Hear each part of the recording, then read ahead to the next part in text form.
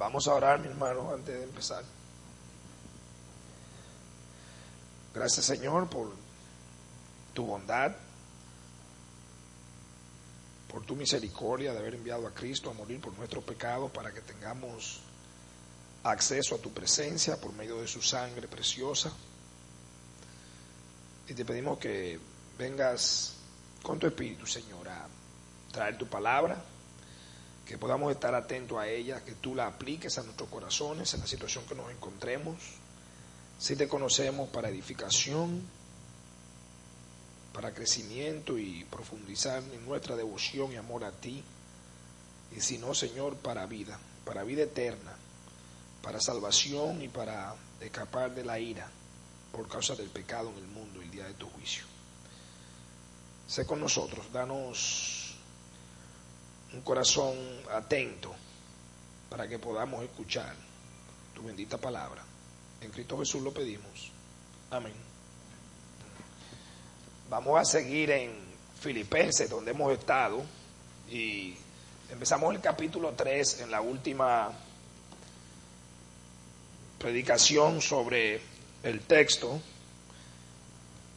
y yo voy a leer los primeros 2 versículos del texto fundamental que nos vamos a enfocar, y luego pasaré a leer los versículos anteriores que haremos referencia a ellos, que fue la última prédica. Leo primero del capítulo 3, versículo 4, 5 y 6, Filipenses. Aunque yo tengo también de qué confiar en la carne, si alguno piensa que tiene de qué confiar en la carne, yo más. Circuncidado al 8º día, del linaje de Israel, de la tribu de Benjamín, hebreo de hebreos, en cuanto a la ley, fariseo, en cuanto a celo, perseguidor de la iglesia, en cuanto a la justicia que es en la ley, irreprensible. Y leeré los versículos del 1 al 3, que fueron los que analizamos la semana pasada. Filipenses 3:1, por lo demás, hermanos, gozaos en el Señor. A mí no me es molesto el escribiros las mismas cosas, y para vosotros es seguro. Guardaos de los perros, guardaos de los malos obreros, guardaos de los mutiladores del cuerpo, porque nosotros somos la circuncisión, los que en espíritu servimos a Dios y nos gloriamos en Cristo Jesús, no teniendo confianza en la carne. Y quise leer esos versículos de último, porque vamos a hacer un breve resumen de eso a las personas que no han estado con nosotros anteriormente. Nosotros estamos en la epístola a Filipenses, y en esta epístola hemos visto cómo la gloria de Dios, el amor de Dios derramado en medio del sufrimiento y el sacrificio, puede honrar para su gloria. Y vemos en el capítulo 3 donde Pablo pasa a dar un ejemplo con su conducta y su persona de lo que es el amor a Cristo, aún en medio del sufrimiento. En el capítulo 2 nosotros vimos el ejemplo de Cristo. En esta epístola vimos primeramente el amor de Cristo al darse por nosotros en la cruz para redimirnos. Ahora el apóstol Pablo en el capítulo 3 pasa a hablar de su ejemplo. Él le está hablando a los hermanos de los asuntos que él tiene. Él está en prisión y espera ser liberado para unirse nuevamente a ellos y traer la palabra y llevar el evangelio. Y él le está hablando de cómo en el capítulo 3 algunos confían más en la carne. En lo que este texto respecta, está hablando en el versículo 2 de lo que el apóstol Pablo habla, a abstenerse de qué, a guardarse de qué. Cuando le dice guardaos de los perros, guardaos de los mutiladores del cuerpo y de los malos obreros. En ese versículo le está hablando de personas que se comportaban como animales salvajes, en esa época nosotros vimos que el perro era tenido por inmundo. Los perros, hay varios versículos en la Escritura donde comían la sangre de personas, muchas veces en lugares de crucifixión, que era una muerte que se daba a los peores criminales.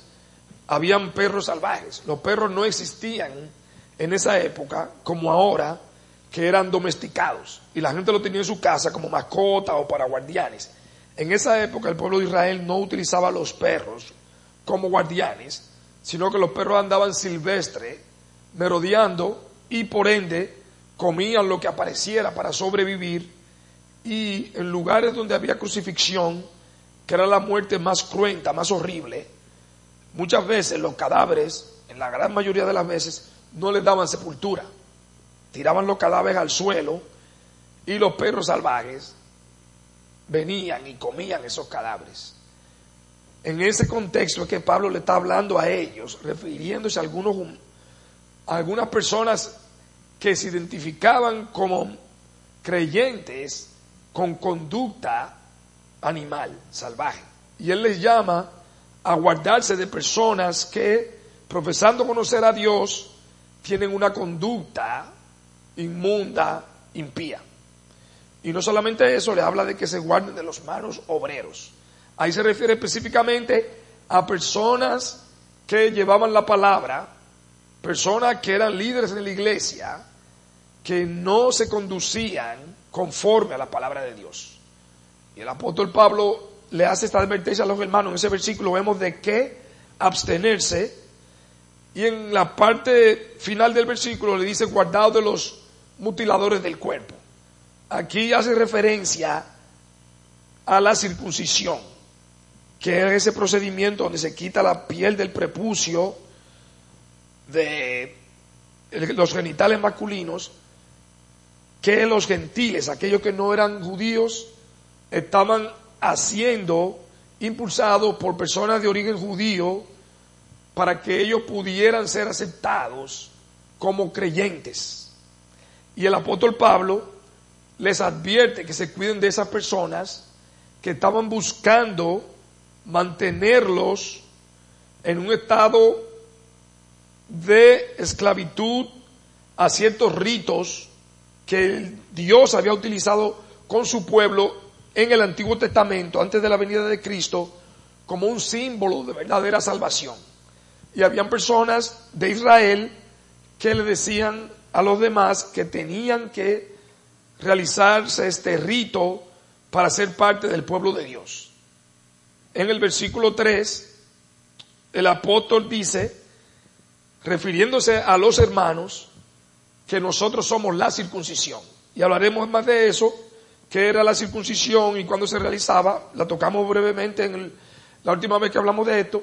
Pero el apóstol está hablando de aquí que la verdadera circuncisión, refiriéndose a ese procedimiento donde se quitaba la piel del prepucio del hombre, es lo que ellos ahora son, en el sentido de que son, como dice en el versículo 3, lo que en espíritu servimos a Dios. Lo que es un procedimiento externo en la piel, Dios ahora lo hace en el corazón del hombre, en sentido figurado, cuando le da un nuevo corazón. Por eso la Escritura hace referencia que Dios va a circuncidar su corazón en el Antiguo Testamento, en el libro de Isaías, refiriéndose a un nuevo corazón para que le sigamos conforme a su palabra y guiado por el Espíritu Santo. Entonces, eso era lo que estábamos tocando en el sermón pasado, antes de que Pedro tomara las 3 semanas que le tocaban de predicar. Y ahora nosotros vamos a entrar en el versículo 4, donde el apóstol Pablo habla de que si esas personas confían en lo externo, en la carne, él tiene mucho más que confiar, si por él fuese, en aspectos externos. Por eso vemos que él dice que aunque yo también tengo de qué confiar en la carne, la circuncisión era algo que el pueblo de Israel utilizaba como un signo, como un símbolo de identificación con el pueblo de Dios. Y el apóstol, habiendo aceptado a Cristo y habiendo sido transformado por el Espíritu de Dios, ahora puede ver que esos símbolos externos eran temporales, porque ahora el Espíritu de Dios moraba en el creyente y nosotros no vivimos conforme a un rito externo, sino a un corazón transformado por el poder del Espíritu. Vemos en el versículo 5 que el apóstol les habla que él fue circuncidado al 8º día. Cuando él está hablando de que él no confía en la carne, pero que si por él fuese, él tuviera más razón de que confiar en eso, él se refiere a aspectos externos, no del corazón. Y en el versículo 5, él le dice circuncidado al 8º día. La circuncisión comenzó en el libro de Génesis, cuando Dios llama a Abraham. No era un procedimiento moderno o nuevo. Los judíos tenían más de 1000 años practicando la circuncisión. En Génesis 17, no tienen que buscarlo, pero si alguno lo quiere ver ahí, el Señor llama a Abraham y el Señor le dice que le va a hacer una nación, padre de muchedumbres, y que a través de él van a ser benditas todas las naciones bajo el cielo. Como signo de ese pacto, de esa promesa que Dios le da a Abraham, Dios le dice, y esta es la señal del pacto, en Génesis capítulo 17, que todo varón nacido de tu descendencia será circuncidado al 8º día. El apóstol Pablo, como judío descendiente de la línea de Israel, fue circuncidado en ese día, en su vida, en el día 8. Cuando lo dice aquí que fue circuncidado al 8º día conforme al mandamiento de las Escrituras. Vemos en Génesis 17 cuando el Señor le habla a Abraham, hace el pacto y la señal del pacto era la circuncisión. Cuando Abraham se circuncidó tenía 99 años. Abraham circuncidó a todos los de su casa, sus criados, sus sirvientes, y aún no tenía hijo. Recuérdense que Dios le prometió bendecirlo siendo padre de muchedumbres y a través de él hacer bendita todas las naciones bajo el cielo. Abraham no tenía ningún hijo y era ya un anciano. Si leemos más adelante en Génesis capítulo 21, Dios le da a Abraham un hijo llamado Isaac. Dios le promete un hijo. Ellos dudan por su edad tan avanzada, pero Dios nuevamente fielmente cumple su promesa de una manera infaltable. Abraham tiene un hijo que es llamado Isaac. Ese hijo, a su vez, procrea nietos a Abraham, que fueron Jacob y Esaú. Cuando Jacob viene, Dios le cambia el nombre por Israel, que lo vemos en el capítulo 25 de Génesis. Por eso es que Pablo dice aquí en el versículo 5, circuncidado al 8º día del linaje de Israel. Israel no era más que el mismo Jacob, un nieto de Abraham, a quien Dios le cambió el nombre. En Génesis capítulo 32, el ángel de Jehová se le aparece a Jacob y Jacob contiende con el ángel porque él quería una bendición y él no permite, según el texto, que el ángel se fuese hasta que no lo bendijera. Él recibe la bendición y el ángel le dice que tú has peleado con Dios y has prevalecido. Y eso es lo que significa Israel, como Dios contiende. Porque el ángel de Jehová se le apareció, él con mucha fe persistió por la bendición, el ángel lo bendijo y le cambió su nombre allí, poniéndole Israel. cuando Jacob tiene hijos, tuvo 12 hijos en total, esos hijos entraron a la tierra prometida, Canaán, y la tierra se empezó a conocer como Israel, porque allí moraban los hijos de Jacob. No solamente a Jacob se le cambió el nombre por Israel, sino que la tierra que ellos pasaron a ocupar, cuando Dios liberó al pueblo de Israel de la esclavitud en Egipto y lo llevó a Canaán, ya no se conocía más como Canaán, la tierra, sino como Israel. Y se dividieron la tierra en 12 tribus, que eran los 12 hijos de Israel. Benjamín fue el hijo más pequeño de Israel, o de Jacob. Benjamín fue el hijo más pequeño de Israel, el más joven, el número 12, y es por eso que el apóstol, volviendo al versículo 5, dice, circuncidado al 8º día del linaje de Israel.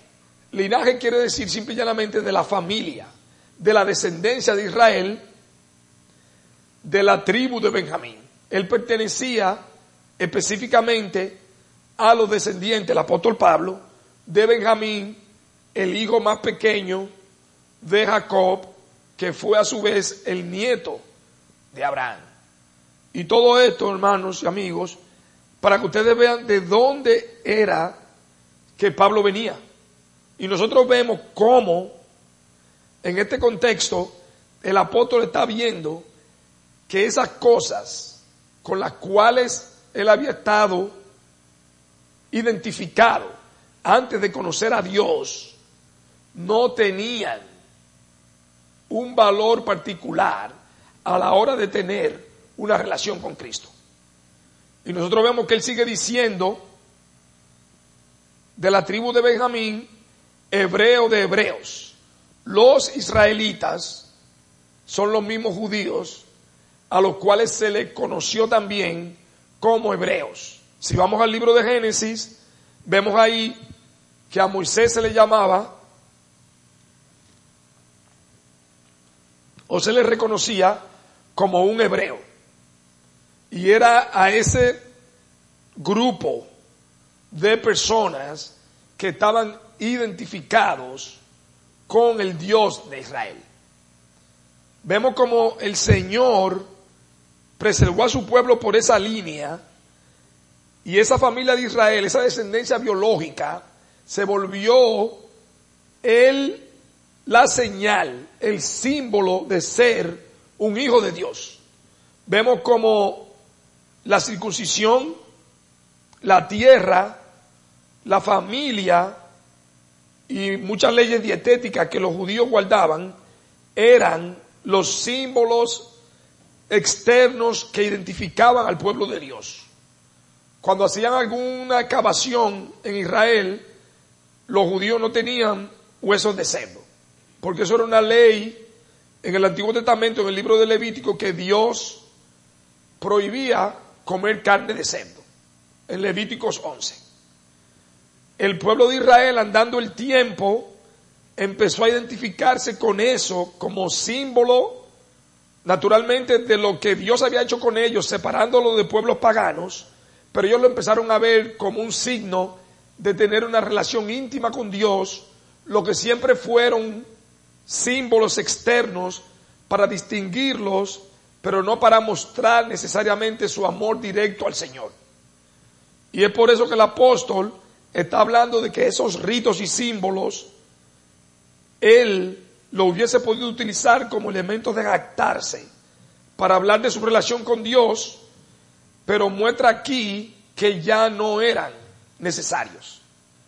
Vemos en el mismo versículo 5 donde él dice, en cuanto a la ley fariseo. Y fariseo se refiere a los que eran conocidos como doctores de la ley. Eran estudiosos, asiduos y apasionados del Antiguo Testamento, y encima de eso de tradiciones que ellos habían puesto aparte de los mandamientos de Dios. eran conocidos como muy estrictos en guardar la ley de Dios y guardar los mandamientos, y aparte de eso, tradiciones que ellos mismos habían creado. Si vemos en el Nuevo Testamento, en Mateo 24, el Señor los reprende grandemente porque su religión empezó a ser fundamentalmente externa. Y vemos en Mateo capítulo 24, donde el Señor en varios lugares les recrimina el aspecto externo de su fe. Y podemos ver aquí en el versículo, voy a buscar Mateo 24, para que leamos un par de versículos donde Cristo los recrimina. Y les dice aquí en el versículo, Mateo 23, en el versículo 23 de Mateo 23, no 24. Hay de vosotros, escribas y fariseos hipócritas, porque diezmáis la menta y el eneldo y el comino, y dejáis lo más importante de la ley, la justicia, la misericordia y la fe. Esto era necesario hacer sin dejar de hacer aquello. La menta, el eneldo y el comino eran cultivos que ellos tenían, y de cada cosa que ellos cultivaban, cosecha, cualquier tipo de ganancia que ellos tuviesen, ellos sacaban la 10ª parte para cumplir con el diezmo. Pero estaban tan centrados en lo externo que habían olvidado la fe, la justicia y el amor, que era lo más importante. El Señor le dice, está bien que tú des el 10% de algo, pero si tú no muestras amor, si no andas justamente ni tienes fe, de nada sirve. Vemos como muchas veces lo externo era lo principal en ellos. En el versículo 27, el Señor le dice, hay de vosotros, escribas y fariseos hipócritas, porque sois semejantes a sepulcros blanqueados, que por fuera la verdad se muestran hermosos, mas por dentro están llenos de huesos de muertos y de toda inmundicia. De nuevo, por fuera parecían muy piadosos, pero sus corazones no estaban en Dios. Sus corazones no tenían un deseo genuino de glorificar a Dios, de santificarlo y de hacer su voluntad. El apóstol, volviendo a nuestro texto, está hablando que en cuanto a la ley, antes de él conocer a Dios, esa era su manera de conducirse. Esa era la manera en que él se conducía. Dice en el versículo 5, al final, en cuanto a la ley fariseo, y en el 6, en cuanto a celo, perseguidor de la iglesia. Y la palabra celo habla de pasión, de un deseo vivo de algo. En este sentido, el celo y el deseo del apóstol por agradar a Dios lo tornó a perseguir la iglesia, en otras palabras, a los cristianos. ¿Por qué? Porque él veía que ellos no se estaban conformando a la ley de Dios. En otras palabras, el apóstol creía, antes de venir a Cristo, que para ser cristiano uno tenía que dejar de comer ciertos alimentos, tenía que circuncidarse, tenía que guardar el sábado y muchas otras leyes que existían en el Antiguo Testamento. Cuando Cristo viene y la salvación empieza a alcanzar mayormente, no solamente al pueblo de Israel, sino a los gentiles, aquellos que no eran de la nación de Israel, el apóstol ve que ellos no estaban sometiéndose a esos mandamientos. Eso produce en los que tenían una visión farisaica, en otras palabras, que seguían la perspectiva de los fariseos, que ponían más énfasis en la ley para identificarse como pueblo de Dios. Eso llevó al apóstol a perseguir a los cristianos, al punto que lo vemos cuando hubo el primer mártir cristiano, Esteban, en el libro de Hechos, en el capítulo 6, vemos como el apóstol Pablo dice que había un joven llamado Saulo, ese era su nombre antes de convertirse, a cuyos pies pusieron la ropa del primer mártir cristiano Esteban, que fue apedreado por los judíos que no estaban de acuerdo con su mensaje de arrepentimiento y fe en Cristo. El apóstol trae todo este ejemplo de cómo él vivió aferrado toda su vida a esos ritos y leyes para agradar a Dios, y cómo con la venida de Cristo él empezó a seguir justificándose en eso y a perseguir a aquellos que no guardaban los ritos y leyes que Dios había establecido en el Antiguo Testamento al pueblo de Israel en un periodo específico. Ahora bien, estamos hablando de leyes temporales que Dios le había dado al pueblo de Israel para separarlo de pueblos paganos. Vemos, por ejemplo, en Levítico 11, donde hay muchos alimentos que no se pueden comer porque Dios quería hacer del pueblo de Israel una nación única, separada. Pero al Cristo venir y morir y pagar por nuestros pecados, su venida, su vida, obra, muerte y resurrección produce una vida única, especial, que solamente da el Espíritu Santo, donde la persona ya tiene un corazón transformado para agradarle a Dios de corazón. Y esa transformación que Cristo trajo produjo mucho conflicto en el pueblo de Israel, que había hecho de los símbolos del judaísmo una religión en sí mismo. Una manera de ellos conocer a Dios que produjo incluso un choque con Cristo, al punto que Cristo fue crucificado porque lo vieron en parte como blasfemo al no estar predicando el mismo espíritu de guardar la ley para salvación. Y vemos en el versículo 6, donde el apóstol dice, en cuanto al final a la justicia que es en la ley, irreprensible. Él trataba de no mentir, de diezmar, de no codiciar, de una manera exacta, precisa. Pero esa ley externa no puede transformar nuestros corazones. Y es por eso que ustedes ven que en el cristianismo el corazón es un elemento central. Lo fue siempre para el pueblo de Israel, pero por causa del pecado nuestro, nosotros tenemos a poner el énfasis más en lo externo, en nuestra apariencia, en cómo nos ven los demás, y descuidamos nuestro interior, el cual lo ve solamente Dios. Y ahí es que nosotros vemos que el ser cristiano no consiste en guardar una ley aquí, una ley allá, sino en ser hecho una nueva criatura completamente por la obra y el poder del Espíritu Santo. Vemos que esto produjo mucho conflicto en el Nuevo Testamento cuando el Señor Jesucristo vino, porque los judíos tuvieron mucho conflicto aceptando esa transformación. Había leyes en el Antiguo Testamento que a una persona encontrada en adulterio, ya sea un hombre casado o una mujer casada, si tenía adulterado, estaba con otra pareja, la condena era pena de muerte. A esa persona la apedreaban.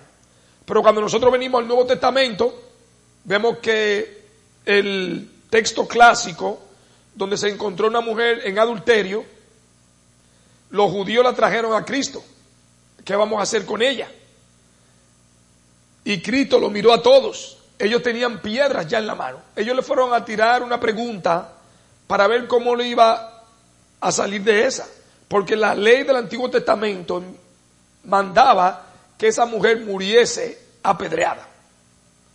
Cristo los mira a ellos, dice el texto, airado, y les dice: el que esté libre de pecado, que tire la primera piedra. Ninguno de ellos tiró piedra. Y el Señor le dijo: ni yo tampoco te condeno, vete y no peques más. ¿Por qué? Porque el pecado yace en nuestro corazón, en nuestro interior. Y sin un corazón nuevo, nosotros no podremos agradar a Dios. ¿Por qué? Porque no es en nuestra justicia. La ley no fue dada para salvación, sino para mostrarnos nuestro pecado. Y que al ver nuestra insuficiencia, nosotros busquemos a Cristo, que la guardó perfectamente, y nos entreguemos a Él. Para que su ley perfecta, Cristo vivió una vida perfecta, sin pecado. Esa justicia perfecta se pone a nuestra cuenta y nosotros somos vistos por Dios como justos, pero no por nuestra justicia, sino por la justicia de Cristo.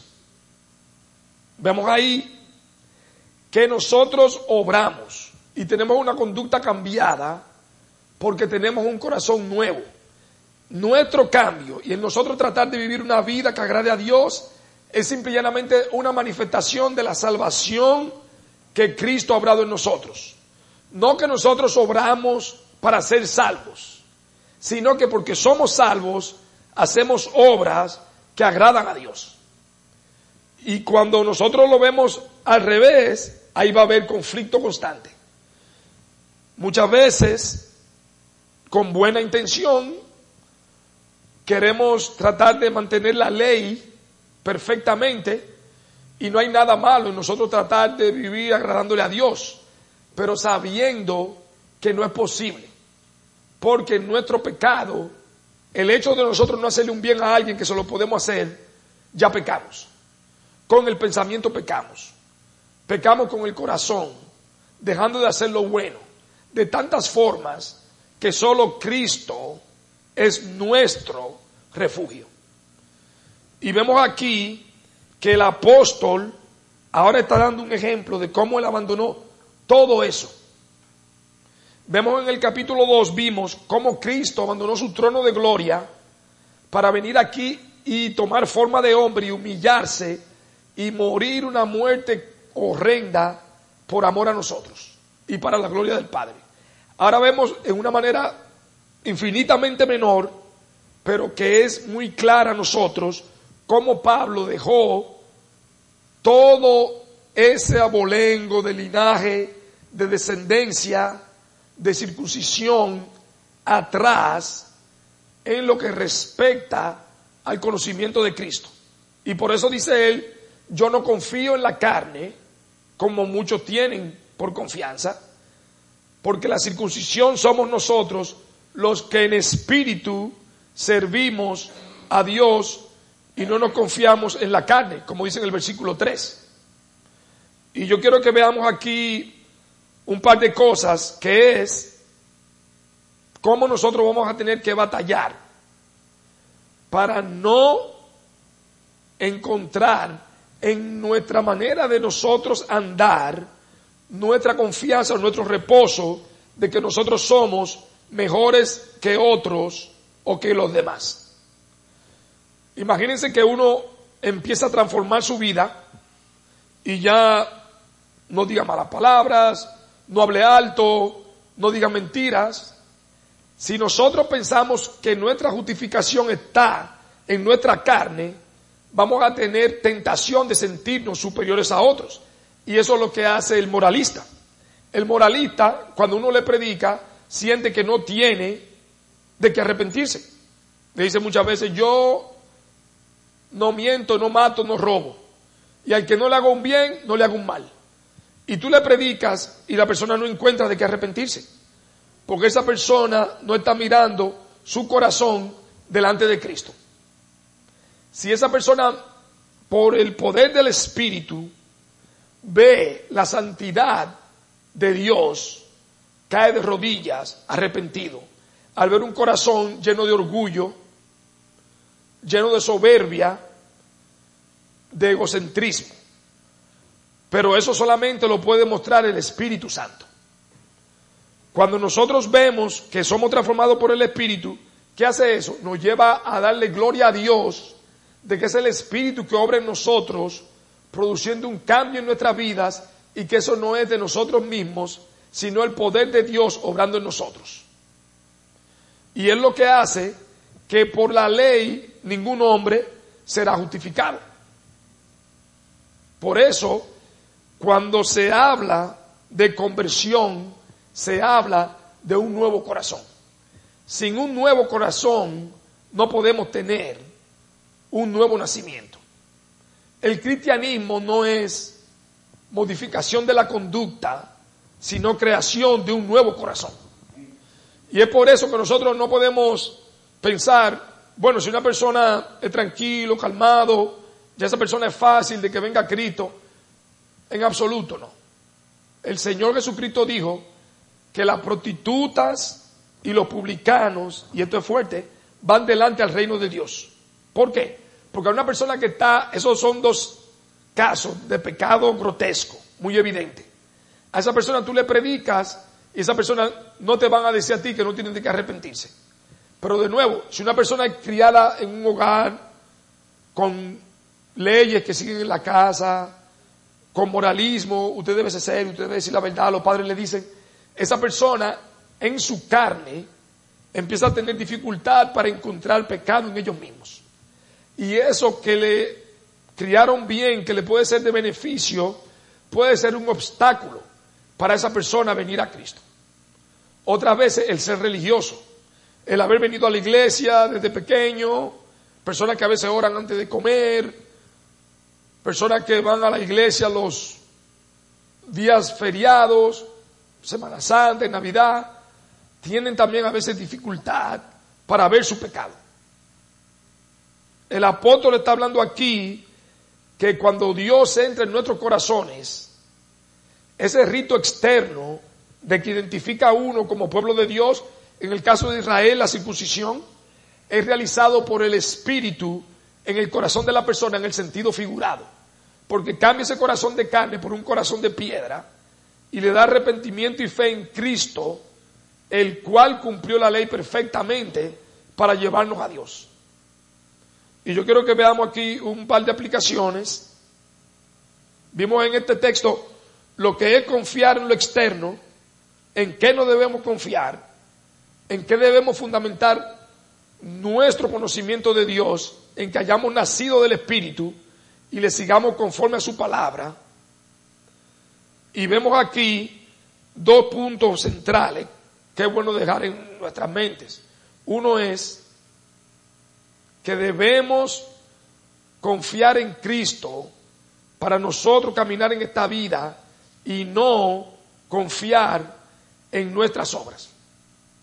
Muchas veces nos vamos a sentir muy bien si tenemos un día bueno, controlamos nuestro pecado, no hablamos mal, no le deseamos mal a nadie, alguien nos ofende y lo perdonamos, pero otro día tenemos más dificultad con eso, pecamos y podemos sentirnos más tristes de lo que Dios quiere, porque es, en cierta forma tratamos de pagarle a Dios con nuestro dolor el pecado que hicimos, algo que nunca podremos hacer. Entonces, esta verdad es liberadora. Porque vemos, uno, que nuestra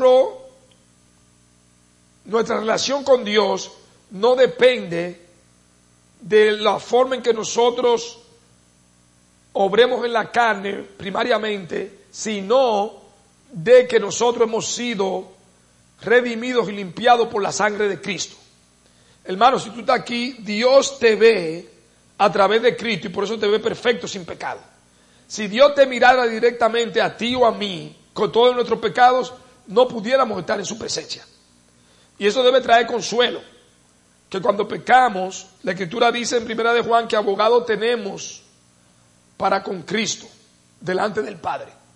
Y eso debe darnos entusiasmo y debe darnos aliento para seguir la carrera de la fe. A la misma vez, en segundo lugar, si no vemos un cambio en nuestras vidas, a pesar de profesar la fe, tenemos que cuestionar si el Espíritu realmente ha obrado en nuestros corazones. Debemos preguntarnos si seguimos controlados por los mismos pecados, si el Espíritu ha obrado, porque dice la Escritura que ese es el Espíritu de vida.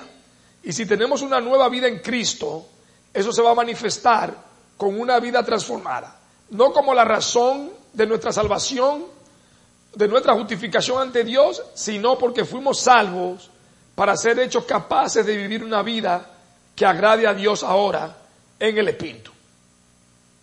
Vamos a dejarlo ahí y yo quiero que meditemos en esos dos puntos porque es sumamente importante. Vamos a orar. Te damos gracias, Padre, por tu amor, por tu bondad y por tu misericordia. Oh, gracias, Señor, de que nuestra confianza y nuestra paz contigo no depende de nuestras obras, Señor, sino de la sangre de Cristo que nos limpia de todo pecado, de la justificación que es la justicia de Cristo puesta en nuestra cuenta cuando nos arrepentimos y vamos con fe en su vida, obra, muerte y resurrección. Aplícala, Señor, a nuestros corazones, que meditemos en esto, que en esta semana hagamos un compromiso de leer tu palabra, de orar, de mortificar la carne, Señor. Que veamos este día para cargar las energías espirituales durante la semana y de esta forma agradarte y glorificarte en todo lo que hagamos.